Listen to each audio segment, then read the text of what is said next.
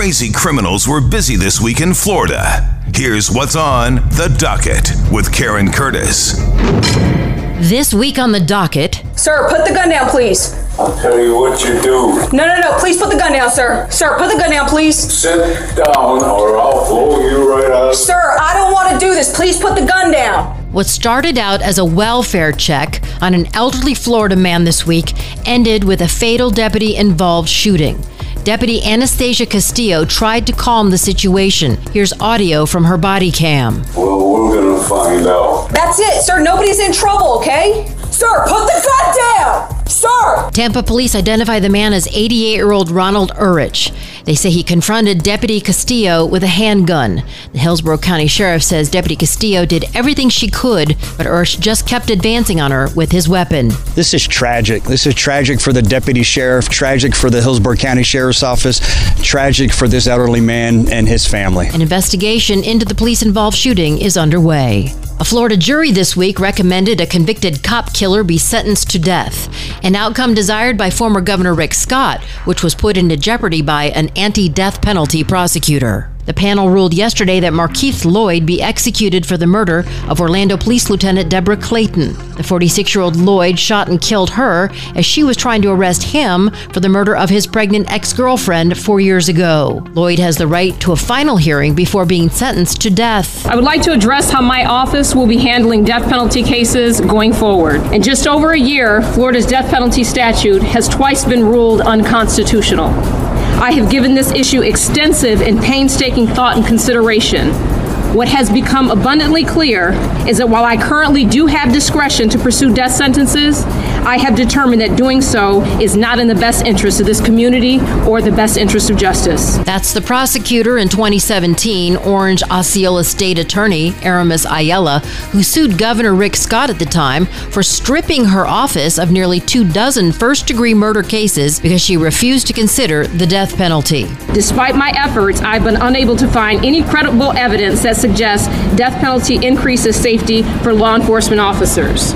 I did find, however, a national death penalty study which found the presence or absence of death penalty has no bearings on law enforcement deaths by homicide.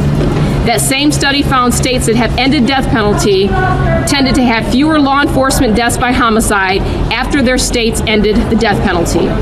According to that study, the deadliest states for law enforcement officers are all states that have actively used death penalty, including Florida. The showdown between Scott and Ayala started when Ayala announced her decision not to seek the death penalty in the high-profile murder case of Markeith Lloyd, who was accused at the time of killing a police officer, or in any cases her office prosecuted. Florida's death penalty has been the cause of considerable legal chaos, uncertainty, and turmoil.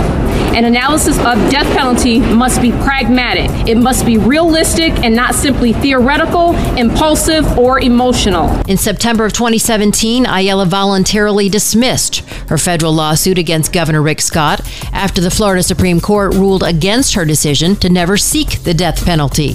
Former Governor Rick Scott signed more death warrants than any other Florida governor since the death penalty was reinstated in the state in 1976. Governor Scott presided over 28 executions during his 2 terms as governor from 2011 to 2018. Also this week on the docket, 5 Sarasota County, Florida students are being disciplined for chanting the naughty version of Let's Go Brandon. According to the school district, the Venice Middle School students received disciplinary referrals for using inappropriate language on a school bus last week. The student who reported the incident is being offered counseling and a chance to transfer to another school. A 60-year-old woman wearing red spandex is under arrest this week for DUI after leading police on a car chase through a golf course in Vero Beach. The Indian River County Sheriff's Office said the woman refused to stop when an officer attempted to pull her over. She then plowed through the gates of the golf course. Video released from the Sheriff's Office shows some golfers running and diving out of the way of her SUV. Deputies eventually used a pit maneuver to box her in and arrest her.